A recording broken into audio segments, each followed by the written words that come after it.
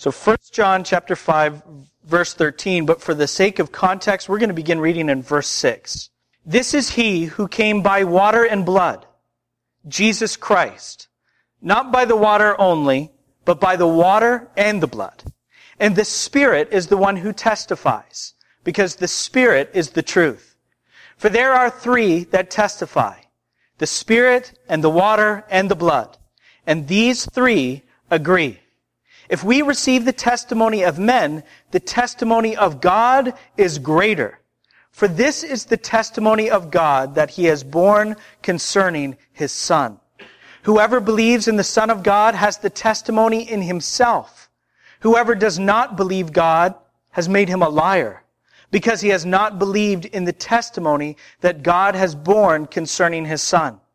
And this is the testimony, that God gave us eternal life, and this life is in his Son. Whoever has the Son has life. Whoever does not have the Son of God does not have life. I write these things to you who believe in the name of the Son of God, that you may know that you have eternal life. Let's pray. Father, as we come before you into this portion of your word, I pray, Father, that you would deal with us according to your grace, not according to our sins, but according to your grace and your steadfast love and the multitude of your tender mercies in Christ.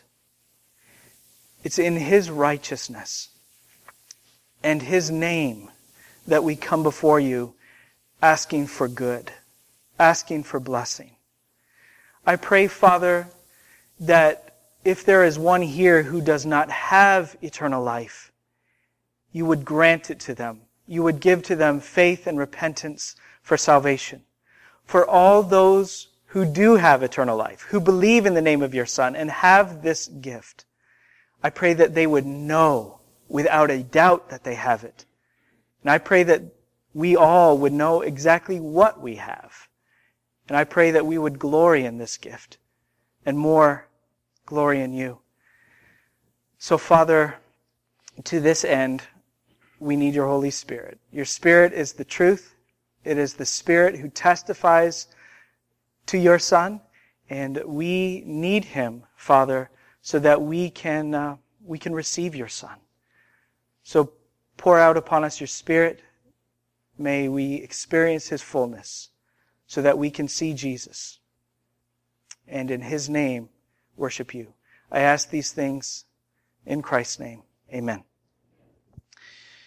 For any number of reasons, in my experience, I have found that believers, true believers, will experience at some point in their Christian life doubt about their salvation.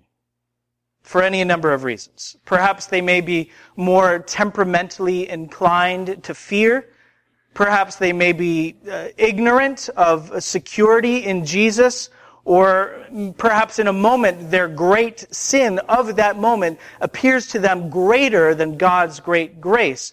But for any number of reasons, I think that most true believers will experience at some point in their lives doubt about their salvation. Some of those people will think that that's a normal condition, that this is to be expected, and because they actually learn to live with that feeling of insecurity. But most times that believers go through this period of doubt, they will feel deep within themselves the crisis of soul that it is. Because there is a massive difference in personal well-being, in peace and joy and confidence. There is a massive difference between having eternal life and knowing that you have it. Picture a little old lady living in a broken down house, sickly thin, scraping together every day her meager means just to make ends meet, crying herself to sleep every night with her worries, and being worth $1 million. There's a massive difference between being a millionaire, having $1 million, and knowing that you have it. And there have been cases where people have not realized their wealth, how it has accumulated through interest, or wealth they've received through inheritance, and have died worrying about their financial security, or died living a miserly life. That's a shame. That's a shame. How much more of a shame is it if a believer does not know the gift that they have securely in Jesus Christ? A believer who is absolutely secure in Christ, who worries, who is frightened, sometimes gets actually into depression, not knowing if they are secure in Christ when in fact they truly are. So from this one short verse at the back end of this letter, I have two aims for you today. First of all, if you have eternal life truly, I want you to know you have it confidently. And number two, I not only want you to know that you have it, I want you to know what you have in it and to glory in that. Okay? So we are going to take this verse 13 of chapter 5, clause by clause here. We'll start with the first. He says, I write these things to you. I'm going to skip a portion. For this purpose, I write these things to you that you may know. We have been talking about this ever since we started this letter. Why did God have John write this letter to the churches? He wrote to these believers so that they would be assured of what they know in the gospel. And in the face of many threats and deceptions from false teachers who were assaulting them with false teaching, he wrote so that they would abide in the same. So he wants them to be assured of what they know in the gospel, and he wants them to abide in the same. See, just to remind you of more of the background, the setting of this letter, these proto-Gnostic, apostate false teachers who claimed inside gnosis, who claimed inside knowledge of the spiritual mysteries, had left the church, but not to leave it alone. They had left the church to return with the assault of their false teaching. And so great was this assault that many in the church were shaken with doubt. They didn't know who actually knew. Who knows the truth? Do they know the truth or do we? Who truly knows God? Do they know God or do we know God? And so they were shaken with doubt. John says, you know. Now, they didn't know that they knew, but John says over and over again, some 36 times in this letter, you are the ones who know. So they knew, but they needed to be assured that they knew. So that might sound confusing, but look at verse 15. John says, if we know that he hears us in whatever we ask, we know that we have the request that we have asked of him. Look at verse 18. We know that everyone who has been born of God does not keep on sinning. Verse 19, we know that we are from God, and the whole world lies under the power of the evil one. Verse 20, and we know that the Son of God has come and has given us understanding, so that we may know him who is true, and we are in him who is true, in his Son Jesus Christ. And that's not just the conclusion of the letter. That's from chapter 2 forward. John wants these believers to know that they know. The false teachers, again, proto-Gnostics, Gnosticism would become a full-blown theology in the 2nd century. That Gnostic term is from gnosis, meaning knowledge. So they were saying, we know the truth. You think you know God? We know God. And to assure these believers, to reinforce them, to encourage them, John was saying, you're the ones who know. You can see from our place in this letter that John saves this great purpose statement, oddly enough, for the back end of the letter. Usually when someone writes, they'll start with their thesis or their purpose statement. John saves his for the back. Again, he says, I want you to look down at it as I read. I write these things to you who believe in the name of the Son of God, that you may know that you have eternal life. Now, saving his purpose statement for the back end of the letter makes a pretty interesting comparison, I think, to what he does in his gospel.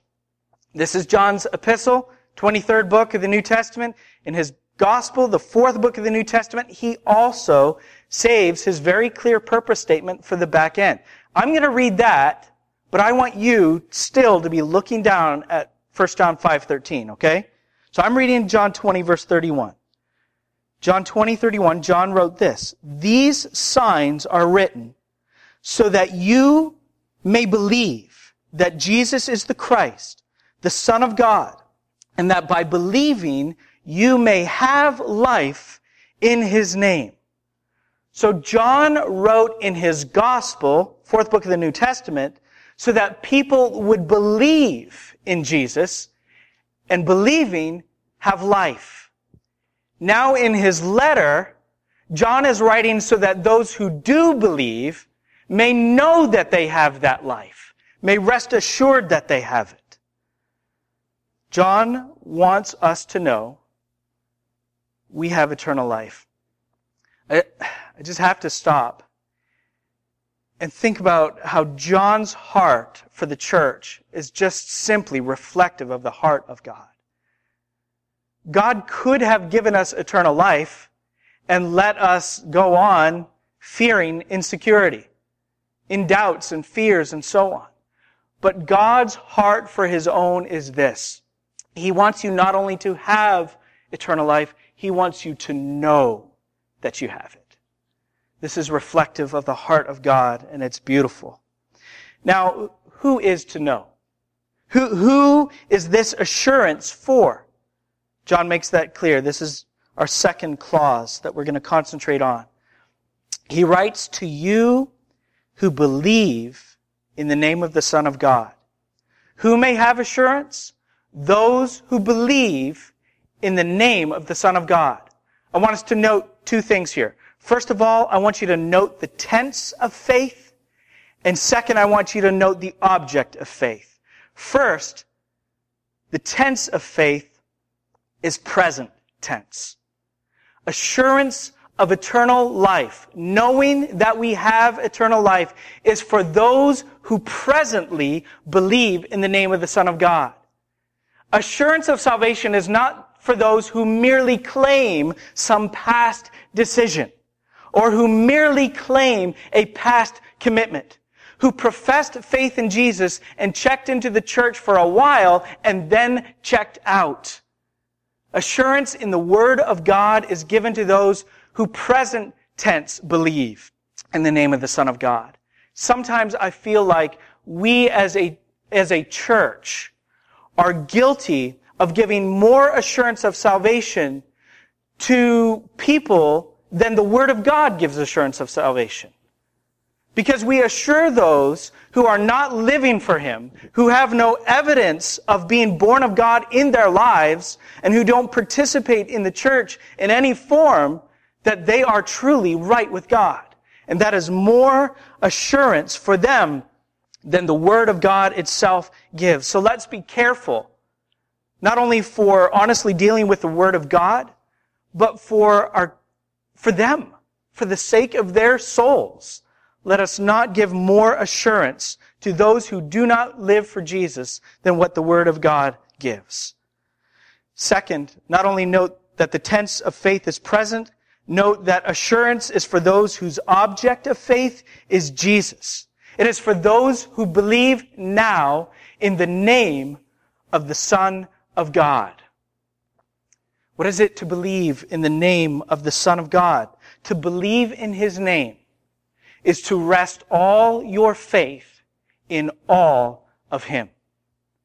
In John chapter 1, verse 12, the apostle said, "To all who did receive Him, who believed in His name, He gave the right to become children of God." So to believe in His name is not to believe that the name of the Son of God is Jesus. To believe in His name is to believe in Him. And to believe in Him is to receive Him. What hope you have to be right with God, stake all upon the Lord Jesus Christ. Trust in Him alone. Trust in Him that although He is the divine Son of God, He came in the flesh for us and our salvation. He lived for us sinlessly, without any sin chargeable to Him. And He died for us with all of our sin charged to His account. He lived for us. He died for us. He was buried for us. And He rose for us. Believe in Him. Jesus said, because I live, you will live also. Because we are united to Him, we will be raised with Him. So to believe in His name is to believe in Him. And to believe in Him is to receive Him. And to receive Him is to have Him. In 1 John 5:12 again, which we read a moment ago, John said, whoever has the Son has life. Whoever does not have the Son of God does not have life. So you believe in His name, you believe in Him. You believe in Him, you receive Him. If you receive Him, you have Him. And if you have Him, the promise of God is that you have eternal life. Now we know from the rest of this letter that John also gives us a series of tests looking for evidences that we have been born of God. And he said that we must believe in the name of the Son of God continuously. We must obey His commandments continuously. And we must love His people continuously as evidence that we have been born of God. That is not to say that we will be perfect. Not in our faith, not in our obedience, not in our love. We will not be perfect by no stretch. We know that. I just don't want there to be any misunderstanding out there about that truth. But whatever faith you have to be right with God, rest all in Jesus. And as a consequence of faith in Him, the gift of the Holy Spirit and new life in Him, we will be transformed to continually live in obedience to Him and continually love His people. Those are the evidences of being born of God.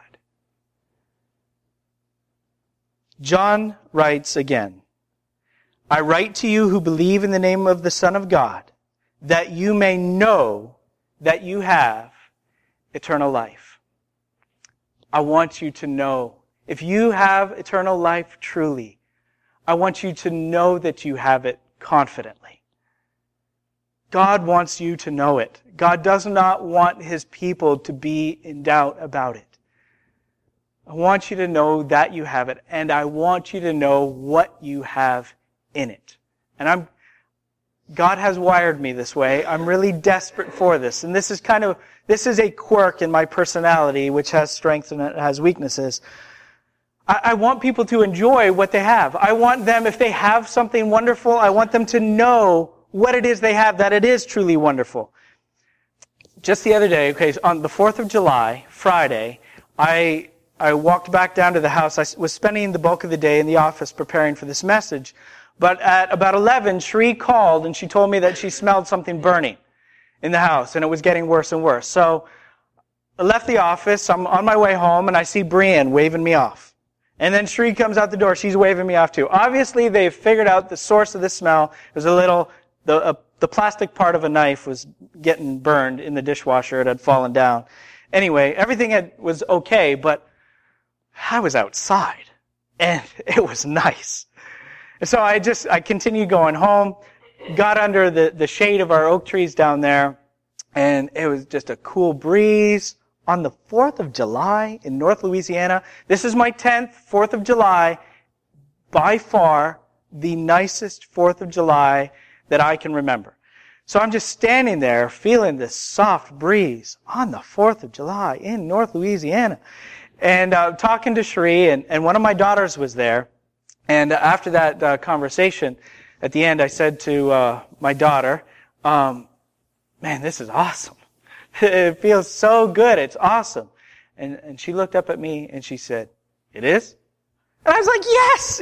Yes, it is! You just don't have any idea how awesome this is. She knew that we had good weather, but she didn't understand what it means to have really good weather on the 4th of July in North Louisiana. And it just That kind of thing drives me crazy. You have eternal life. You have it.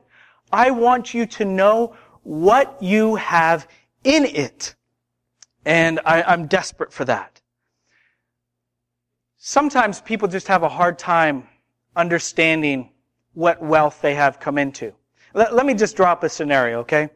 Let's say that I have come into some really big money from an uncle, his inheritance, because obviously he died. And so I'm talking with this lawyer who's trying to explain to me what kind of wealth I've come into, and I'm not getting him at all.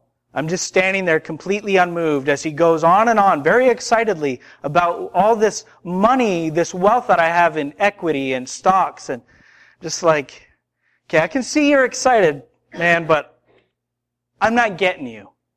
I don't speak your language. I know I should know this language a little bit better, but I don't speak in those terms. Now, he's very eager for me to understand what kind of wealth I have now. He's very excited about it, especially because he's going to get a cut. But he wants me to know, and so he's just sitting there. He stops. He says, okay, how can I put this? All right. Have you heard of Bill Gates? Bill Gates? You mean the guy who is a billionaire? The guy who once donated $1 billion to the United Nations, who was for a long time the richest man on the planet? That Bill Gates? Because Bill, it's pretty common. Gates, pretty common. Are you talking about the Bill Gates? He says, yes. That's the kind of wealth that you have come into. If you're going to understand what you have, you need to think in terms of Bill Gates. So here I am as a pastor, and I want my church family, I want Christians to know what kind of wealth that they have come into in this gift of eternal life. And I talk in terms of redemption and justification and adoption and glorification. But especially for a new believer, they're not there yet. That's not their terminology. It's not their language. It needs to be. They need to learn that language because it's God's language, but they're not there yet. And so I stop and I say, okay, how can I put this? Okay, have you heard of Jesus? Well, of course I've heard of Jesus. Okay, if you're going to understand what kind of wealth that you have come into, we need to talk in terms of Jesus. Who He is and what He has. I want you to know, brothers and sisters, what you have in eternal life. So let's talk about Jesus. First, who He is. John introduces Him to us at the beginning of this letter in verses 1 to 4. Would you go back there very quickly? 1 John 1, verses 1 to 4. He says, that which was from the beginning. And I love this, but I don't have time to pause over every phrase. Which we have heard, which we have seen with our eyes, which we have looked upon and have touched with our hands, concerning the word of life. The life was made manifest, and we have seen it, and testify to it, and proclaim to you the eternal life, which was with the Father, and was made manifest to us. That which we have seen and heard, we proclaim also to you, so that you too may have fellowship with us. And indeed, our fellowship is with the Father and with His Son, Jesus Christ. So John begins this letter saying, that which was from the beginning, we're proclaiming to you. Who is He? He is the eternal life. If you're going to understand what kind of wealth you have come into in this gift, you need to understand, first of all, who Jesus is. He is eternal life personified. The eternal life who was ever with the Father, one with the Father, made manifest to us. Why did He come? It says in 1 John 5, and also in the letter, verses we just read, but this is more of our text today. Why did He come? God is proclaiming Him. God is witnessing to His Son through His Spirit in His Word so that we would have Him. And so that having him, we would have ourselves his life, eternal life. For God so loved the world that he gave his only Son, so that whoever believes in him should not perish, but have eternal life. Jesus proclaimed in John 10, verse 10, I have come that they may have life and have it abundantly. But what is this life? What is it? In John 17, Jesus prayed. He said that God the Father had given to him authority over all flesh, that he, the Son, should give eternal life to all whom God had given to him. And then he said, and this, verse 3, John 17, 3, you need to know John 17, verse 3. And this is eternal life, that they may know you, the only true God, and Jesus Christ, whom you have sent. What is this gift that you and I have? I don't want you to know just that you have it, but what you have in it. What is this life? You have to understand who Jesus is. Jesus himself is the eternal life. So we're not just talking about mere existence life. This life that we have been given is not inhale and exhale life. I'm awake, so I must be alive kind of life. It is not I live for the weekend life. I live a life of adventure kind of life. It's not health and wealth, temporal health and wealth kind of life. It cannot be measured in anything that is seen. It cannot be measured in anything that's in the world, transient, passing away. The only way that we can understand what this life is by looking to Jesus and his personal relationship with the Father. It is knowing God. Eternal life is knowing God. It is not endless days of breath. Eternal life is not endless days of breath. It is endless days of God. That's eternal life. John says, we have it already. When Jesus Christ returns, and we are with him in his glory, and see his glory just as he asked at the end of John 17, we will live in the first-hand sight of the glory of God in the face of Jesus Christ forever. Eternal life is not endless breath. It is endless God. Now, I want you to have a better picture, because I really believe that John, in his gospel, keeps, let me put it this way. Jesus, in John's gospel, keeps going on and on and on about his relationship with God, the unique nature of his relationship with God. Unlike Matthew, Mark, and Luke, the synoptic gospels, John is very different this way, and you can track this from chapter 1 all the way through the end. Jesus can't get over it, his relationship with the Father. So in John chapter 5, he talks about it. John 5, verses 19 and 20 and forward, I'll just read a part of this. He says, truly, truly, I say to you, the Son can do nothing of his own accord, but only what he sees the Father doing.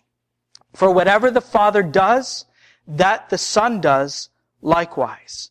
For the Father loves the Son and shows him all that he himself is doing. The Father loves the Son and shows him all that he is doing, so that the Son will do likewise. Now, I want to back up for a moment I want you to understand this, how beautiful this is. Because earlier I said, if you wanted to know what kind of wealth you have, maybe if you were really rich and you can't speak in terms of equity and stocks and all that kind of thing, let's talk about Bill Gates and what he has. Oh, now I get it. So if we're going to understand what we have now, this wealth that we have come into, by the grace of God in Jesus, this gift of eternal life, we need to understand who Jesus is and what he has. And he describes it here in John 5, other places as well. But Jesus is telling this not only to defend before his the antagonizers that he has relationship with God uniquely, but he also, he wants us not only to believe what he has, but he wants us to see that God's children, we have similar. He wants us to understand what we have because of the comparison to what he has. So, in John 5, he says the Father shows the Son all that he is doing so the Son can do the same. This is a very familiar image of the Father-Son relationship. Think of Joseph of Nazareth with 7-year-old Jesus of Nazareth and going into the carpenter shop. And Joseph showing Jesus all that carpentry is about. He shows him the tools. He shows him how to hold the tools. He shows him how to make a table just so. Make sure that it's square. Make sure that it's level. Not only functional, but a beautiful table.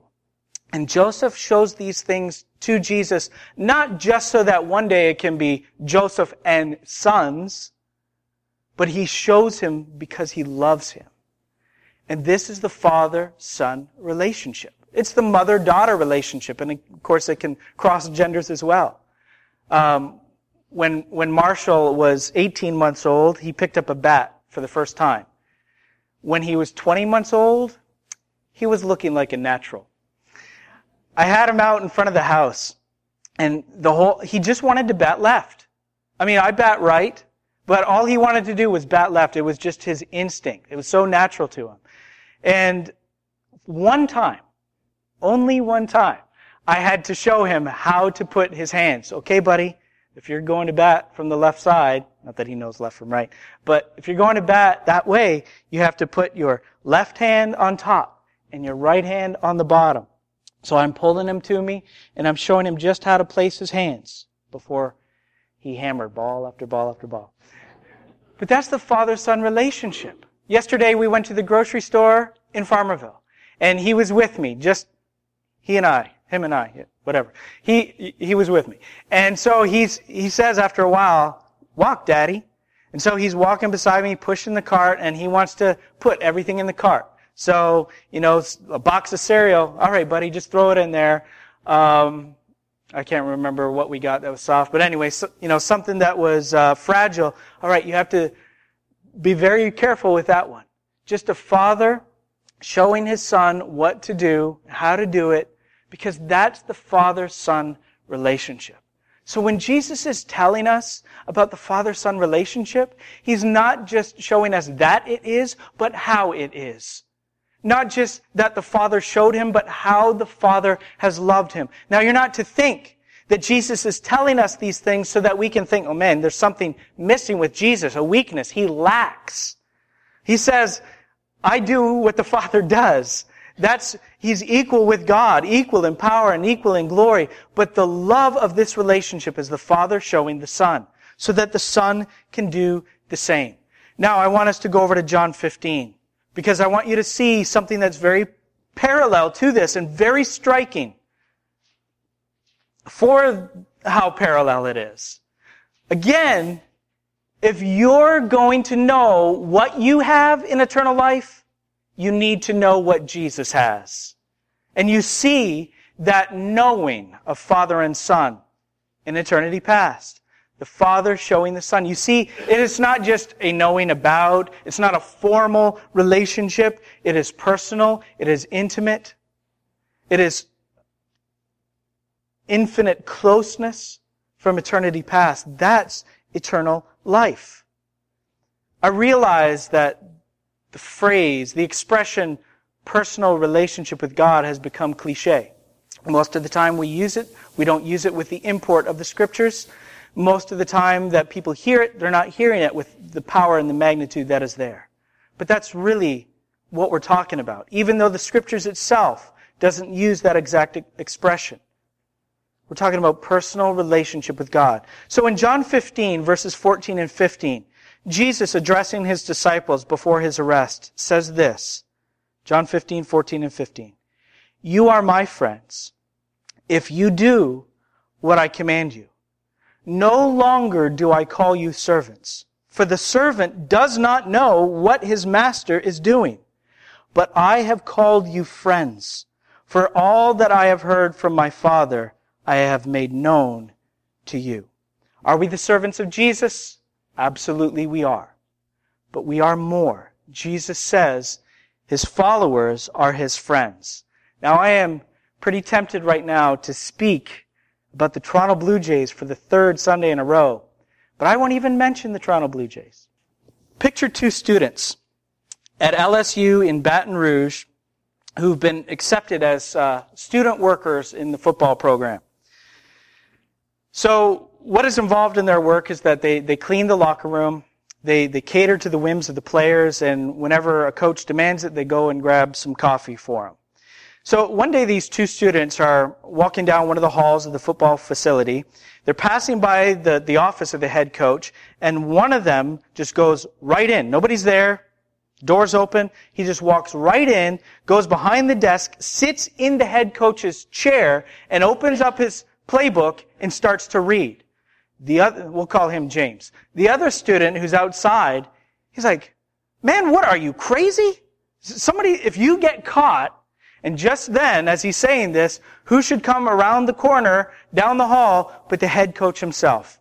He's coming this way. The student on the outside, he quickly pretends that he's busy, and he coughs really loud to let James inside know that James is about to die. And then the coach appears, goes into the office, sees James there, and he says, oh, can you grab me a coffee? I'm going to be late tonight, so I just, like some adrenaline. Get me some coffee. And he sees that he's reading the playbook. And he says, so what do you think? We have a whole new strategy that we want to implement this year.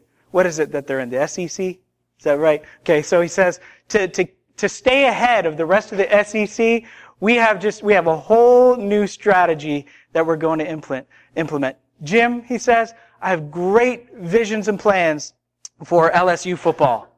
And he goes on and on to this lowly sophomore student about his great vision for LSU football. Now, I know Gary likes that so much better than my Toronto Blue Jays stories. Okay, you happy now?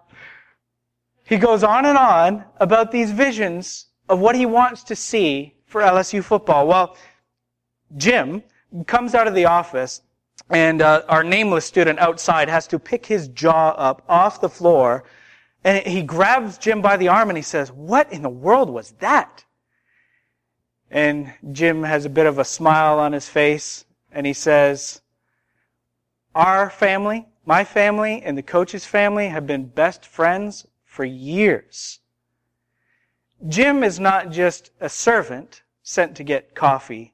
Jim is a friend. And because he is a friend, he can be shown the fuller revelation. He can be shown the plan, the end, the telos, the goal, where they want to go and how they want to go about it, because he is a friend. Jesus said, you see, a servant just gets simply commanded. Go, do, bear this burden, take up this cross, deny yourself. And we're just told to go and do. That's what a servant gets. But a friend gets more. Do you see the parallel between what Jesus has and what we have? They're not the same, but they're parallel.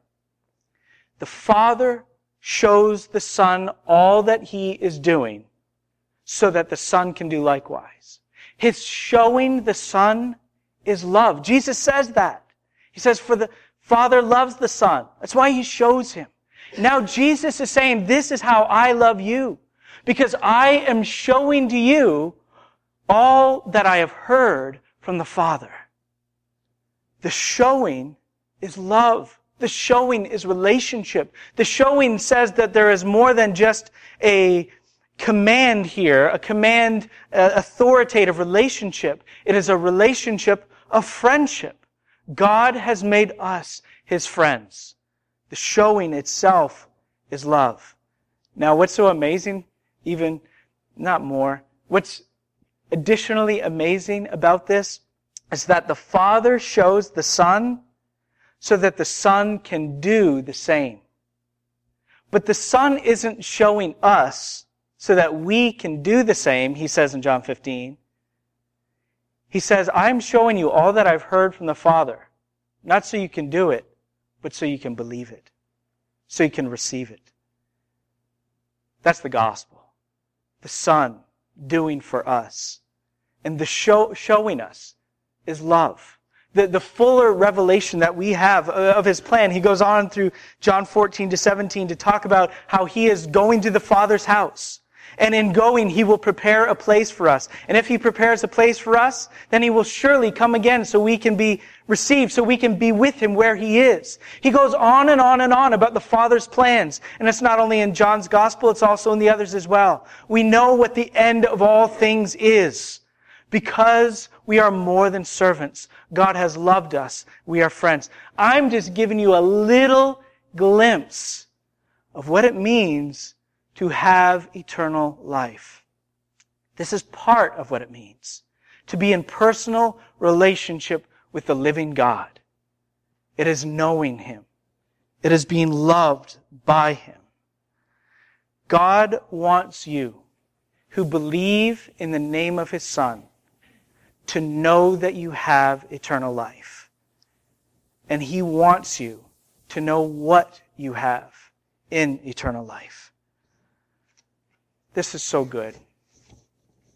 Eternal life is one of those umbrella terms in the Bible, kind of like salvation. So much fits under it that more than we know. But what a word from God. That we have eternal life. Now we have. Not will have one day. We have. Already we have so much in Christ. The fullness awaits. But already what a foretaste we have. Knowing what fullness awaits us.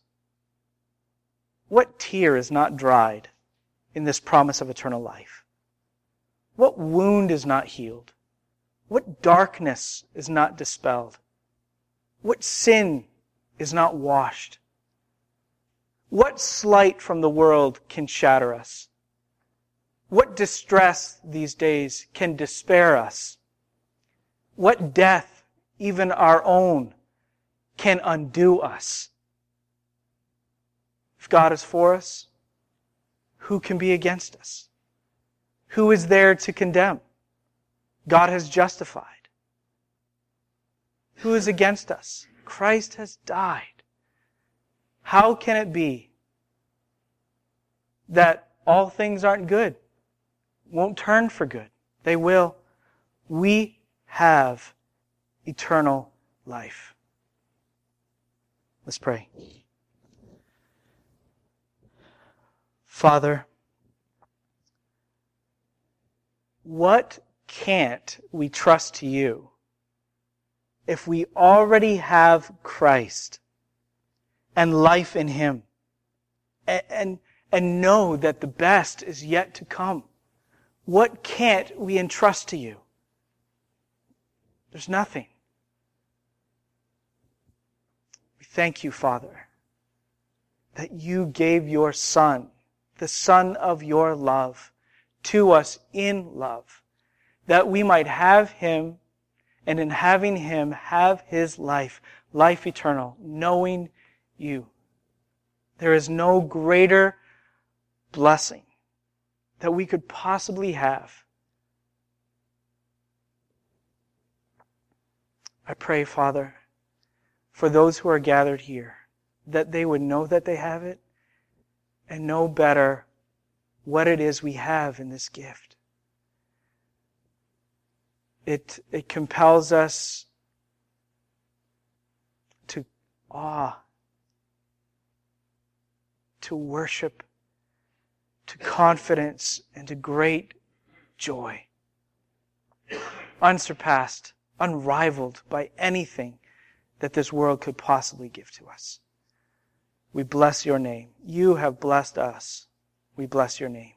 In Jesus we pray. Amen.